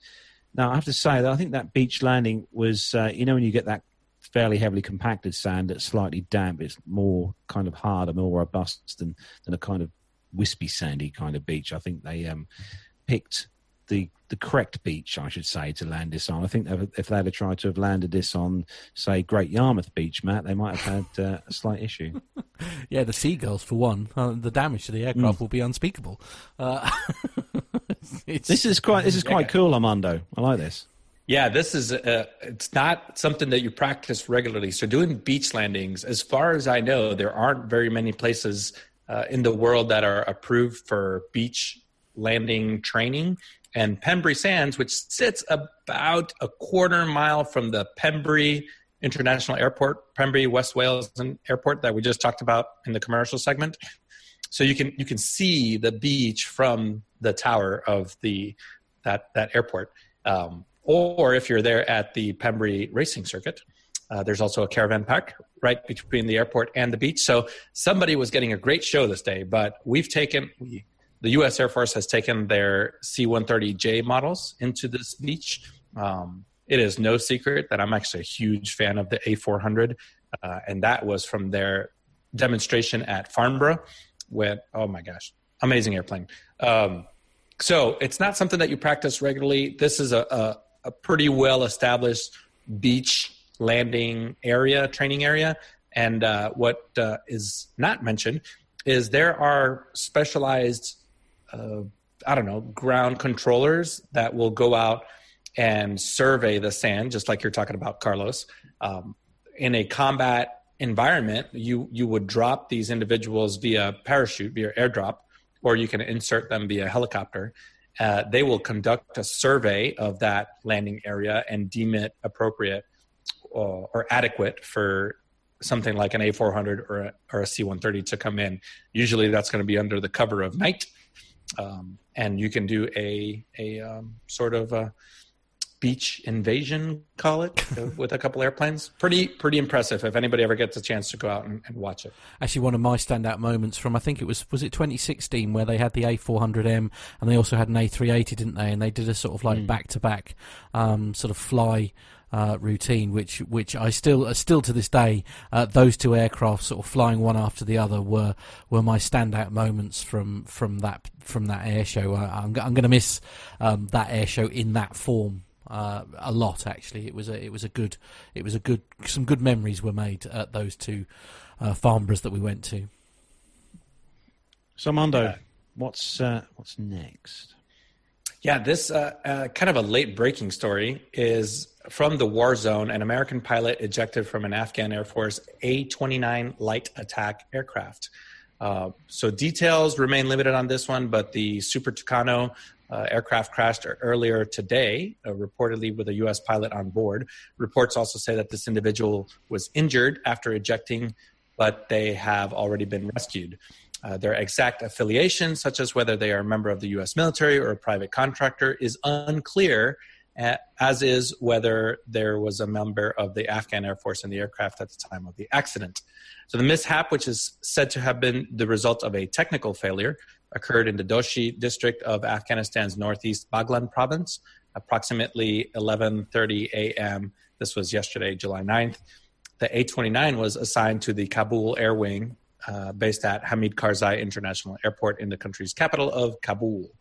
The single-engine turboprop Super Tucanos are Afghanistan's primary fixed-wing combat aircraft. Armed with two 50-caliber machine guns, they carry various types of ordnance, including laser-guided bombs on 4 hard points under the wings and another one under the center of the fuselage.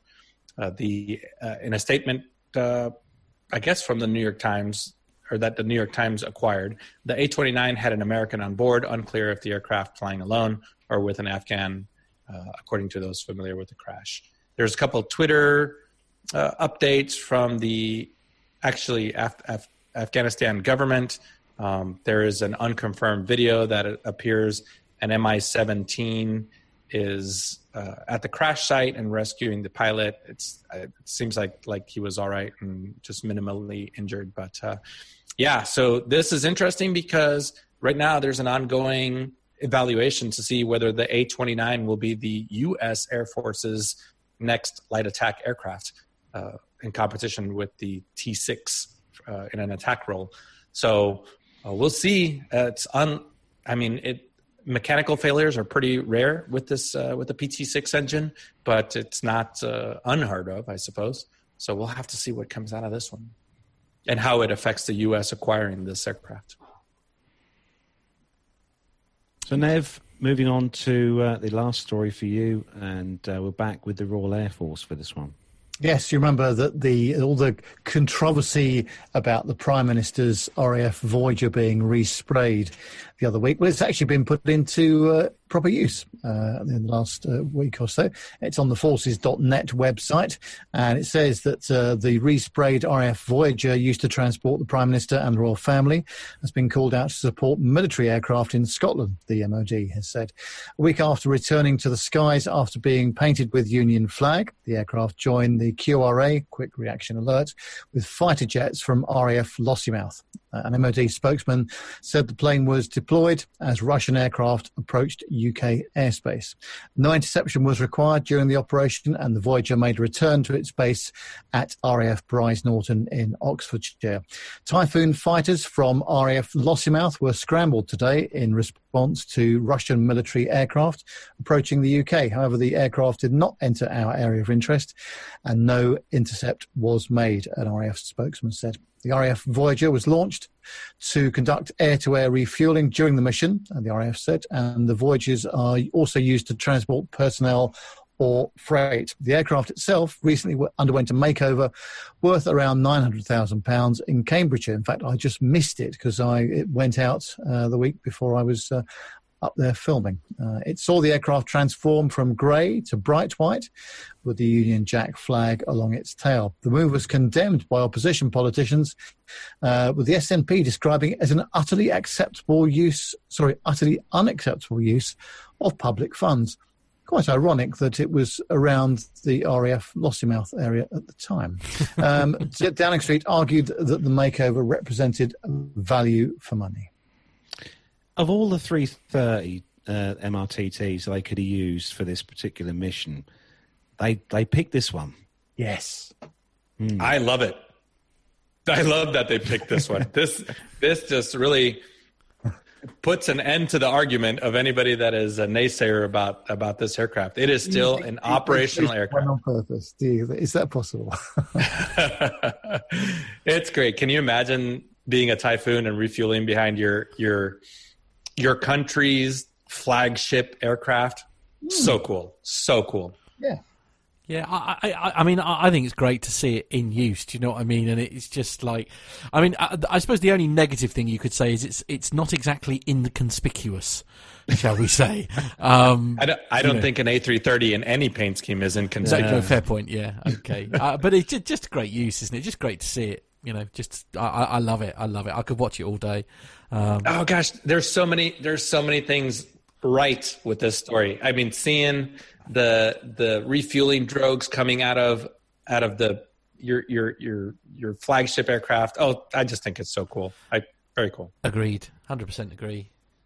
I still think that's a tale from a BA aircraft when you look at that. Just to make Nev smile. Or maybe a BA 146 actually. Possibly. Yeah. Anyway. Yes. Okay. So we've got lots of things to talk about actually that are coming up next week. But perhaps you wouldn't mind just whizzing through the competition details again, please, Carlos. Yes, don't forget that all-important competition. You could have the chance of being drawn from the hat and winning that £150 voucher to spend at the Plane Reclaimers website on their shops. You could buy parts of 747s, 777s, 757s, A320s, you name it. You can buy download bits from all of them. So all we want you to do is just send us in some feedback, something we can play out on the show or read out on the show with the theme of aviation in my life. So any feedback, written or audio, visual, will do. You can be entered into that draw to win that voucher, which was kindly donated by Andrew Keegan from the Plane Reclaimers, who we had on back in episode 324. So you can send that in via WhatsApp if you want to, for our WhatsApp number.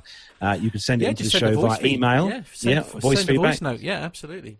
Yeah, so don't forget that WhatsApp number, +44 757 22 49166, or you can email it into the show, podcast@planetalkinguk.com. You can send us a file in there. But we'd love to hear that, and then what we'll do is we'll draw that out in August. I think we're doing that in August, aren't we? I think so, yeah. Episode 330 anyway, whenever that falls. Yeah, episode 330. So get those bits and pieces in to us to be with a chance of winning that. So another 4 weeks to go, basically. Another 4 weeks to go. Now, next week we have some exciting news, and I'm gonna pass this one on over. Now, do you know what? I mean, we've got a little WhatsApp group chat that we all talk about, and when our guests were announced in our group chat, I witnessed a reaction which I didn't think was possible from an ex-military man, I have to be honest. So, Armando, I think because of that, I'm going to throw this over to you. So I would like you, please, to let everyone know who is joining us next week. Oh, ex-military. We are just people. You know, we still have emotions. No, you don't. No, you're all dead inside, aren't you? Isn't that how that works? Oh, boy. Thumbs up from Nev. So listen, everybody that's listening to this show, right, and we're going to have something like 10,000 downloads this week. Get your hashtags ready. Get your mentions ready. Next week, we're going to have 2 guests, and it may not be the regular show with the standard stories and commercial and military, because we haven't figured out how we're going to run this quite yet. So the first guest we're going to have is Sean Van Hatten, otherwise known as the husband of one Miss Jody Ruger, which we had on the show last year. Sean is a test pilot. He's a flight instructor. He's an aerobatic performer. Last week, he was the pilot at the controls for the first flight of the Stratus 716 light jet. So it's a brand new aircraft, first flight. It's a 6-seat aircraft aimed to compete with the Cirrus Vision, with that Cessna Citation crowd. But he's going to talk to us about test pilot school and about the planning that goes into basically the first flight of an innovative airframe. Armando, in the chat room here, somebody's just said, Stephen H. has said he's our second guest, Graham Norton. No, better. So, second guest next week. Not sure how long we're going to have her. Hopefully 45 minutes or more, according to her publicist. But Ariel Tweedo, daughter of Jim Inferno Tweedo, perhaps from the wildly popular Discovery Channel TV show Flying Wild Alaska. She's going to join us for the show. She's going to talk about flying in Alaska, filming and producing the TV show, her own journey to become a pilot, and her life after the show, which she moved to LA and became a television producer promoting Native American filmmaking.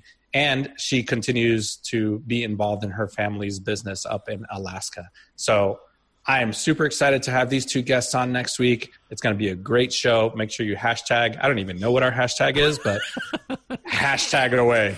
Make sure everybody's watching on YouTube and getting ready to listen. So yeah, guys, we need your help with this one because we want to make this as big a show as we possibly can. So if you could all do us a huge favour, what we'll do is we'll get, now that we've announced it on the show, on Sunday, we'll make sure that there is a tweet that is released by Plane Talking UK on Facebook and Twitter. And if you could share the heck out of it, we'd be eternally grateful because massive aviation fans will know this is a huge deal. This is a really huge deal, and we're super excited that both guests are joining us. So it's going to be one epic show next week, and if it's not one to be missed, and if you can't make it live, you need to catch up. It's going to be a damn good show. Obviously, usual rules apply. So if you want to get in touch and you've got some questions that you want to ask, the usual channels will be open for you to do that. Why not go a little bit crazy? Send us some audio feedback, and we can play it to our guests. So go nuts. It's podcast@planetalkinguk.com, and of course the WhatsApp number, which you can also do a voice note, +44 757 22 49166. That's +44 757 22 49166. Genuinely, I've never seen Armando so excited. I don't know what's the matter with him. He's like a kid in a sweet shop. A little bit. You know, when we have somebody that's been on David Letterman and the Late Late Show with Craig Ferguson, I think she was on 16 times on the Late Late Show. So a genuine Hollywood star and an aviation family legend. So very cool. Absolutely. Can't wait.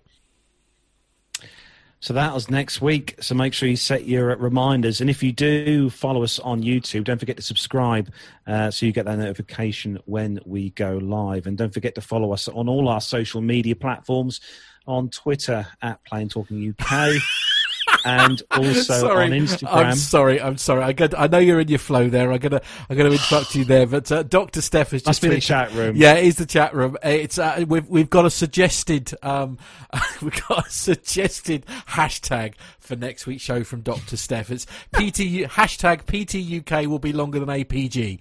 There you are. Hashtag not possible.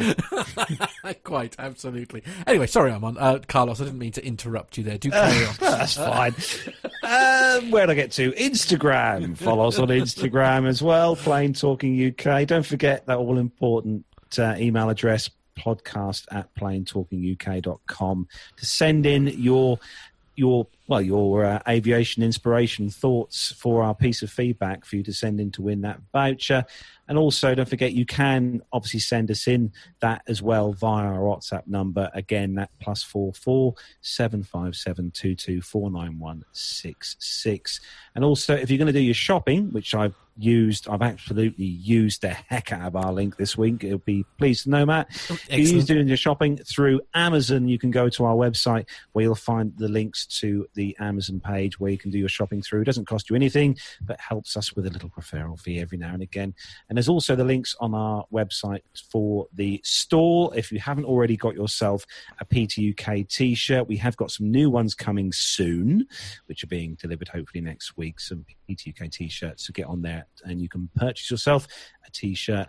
And also as well on the website you'll find links to Patreon and PayPal if you fancy becoming a helper and a donator to the show to help us push things along and get these awesome guests on the show. Absolutely. I'm going to need everybody's help, actually, because I think if we've got two high-profile guests like we've got next week, I need to get this new website finished, don't I? Because it's been yes, absolutely. Okay, leave it with me. So that is where we are, unfortunately, going to bring episode number 300 and up the top here. 326 to a close. So, Nev, you're off to Scotland next week? Yes, I'm going to miss the show next week. All this excitement. Oh, mate. That's rubbish. Yeah, I'm a bit disappointed. Yeah, you'll have to watch it. I'm very much looking forward to going away I bet. with Mrs. Nev and just having a breakaway for a week, which would be nice. So we're back the following Sunday. So be interesting to. I look forward to hearing sort of how you found things, obviously, because things are going to be very different, aren't they? Like to what we're used to. Things like a Nev's dining experience or a Nev's hotel experience. That'll be absolutely memorable, won't it? Mate, I mean, after next week's show, we're going to be desperate for content again, so you knock yourself out. Well, absolutely fantastic. Now, Carlos, I don't know if you said this much publicly, but Carlos has done some severe damage to his leg / knee / ankle, and some of the colours that have been shared with us. Sometimes you're very lucky not to be part of our WhatsApp group. I'll be honest. I mean, so you're still at work though, aren't you? And you probably shouldn't be, if I'm honest. Yeah, I made a silly decision to go back to work after having an accident at work, which means my foot is now various shades of purple and yes, black. Yeah. He's not going to show you because it's not suitable for this time It's not of day, good. no. It's not good. Absolutely. But, so you've got a full Gemma's schedule. looking after me. Well, of course she is. Absolutely. You got a full schedule next week. I have, got a full schedule next week. We're back to full pelt now for the company I work for. Hello to Stuart as well, because I know Stuart watches the show.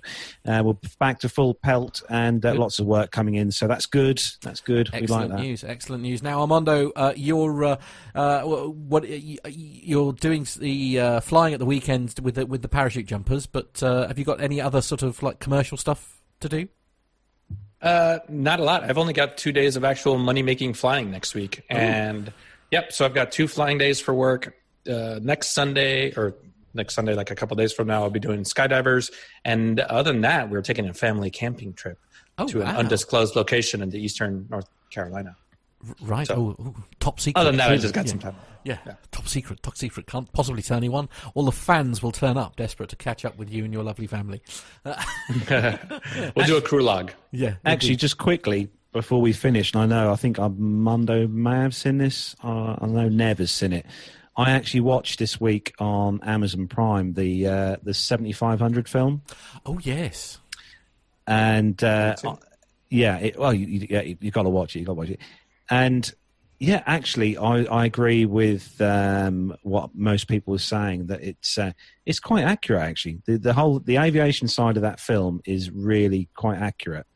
The ending was a bit abrupt in my view, but Nev, I think you've watched this film as well, haven't you? I didn't watch it, but Mrs. Nev watched it. Yeah. She did say how good What? it was. And so, unbelievably, she's actually watched something to do with aviation. But the realism... By accident, surely. for a change, seemed to be very good from what I hear. So I ought to watch it. Well, they get a realism point just for in the actual movie promotion. It says in the cockpit of an Airbus A319. Like the fact that they just spelled that in the just production thing. Good It's pretty start. cool. Yeah, absolutely. Makes you feel very confident. Right, that's it, guys. It's time to wrap up. Thank you very much for joining us as always. As I say, super show to look forward to next week. We're going to miss you, Nev. I'm sorry you're not going to be here for this. Well, as I say, you could get a high-profile guest. Nev mobs off to Scotland on holiday, honestly. But I shall be doing...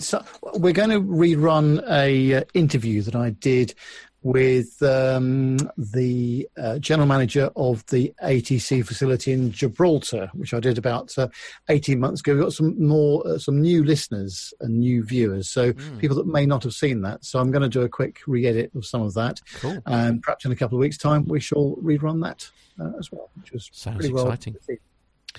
So a big thanks to everyone who's joined us in the YouTube chat room this evening, all the usual family members in there. Big thanks as well to everyone who downloads the show as an audio podcast. Carlos, somebody just bought a T-shirt. Okay, thank you. They've not arrived yet, but you will get it soon. Don't worry. It's not that exciting. We sell hundreds of them every week, right, Matt? Yes, of course. My apologies. Sorry. I may have given a little... I'll shut up now. Carry on, Carlos. We'll get that off to you as soon as the new ones come in, but they are nice, shiny, new, brand new T-shirts. Yeah. So, yes, thanks to everyone who listens to the show, and have a great weekend and stay safe. And from me, Carlos, here in my home studio, from Matt in the PTUK studios, from Nev over in the NevTech studios, and from Armando across in his Charlotte studio. Have a great weekend. Take care, everyone. Goodbye. Bye-bye, everyone. Bye, everybody. Great weekend.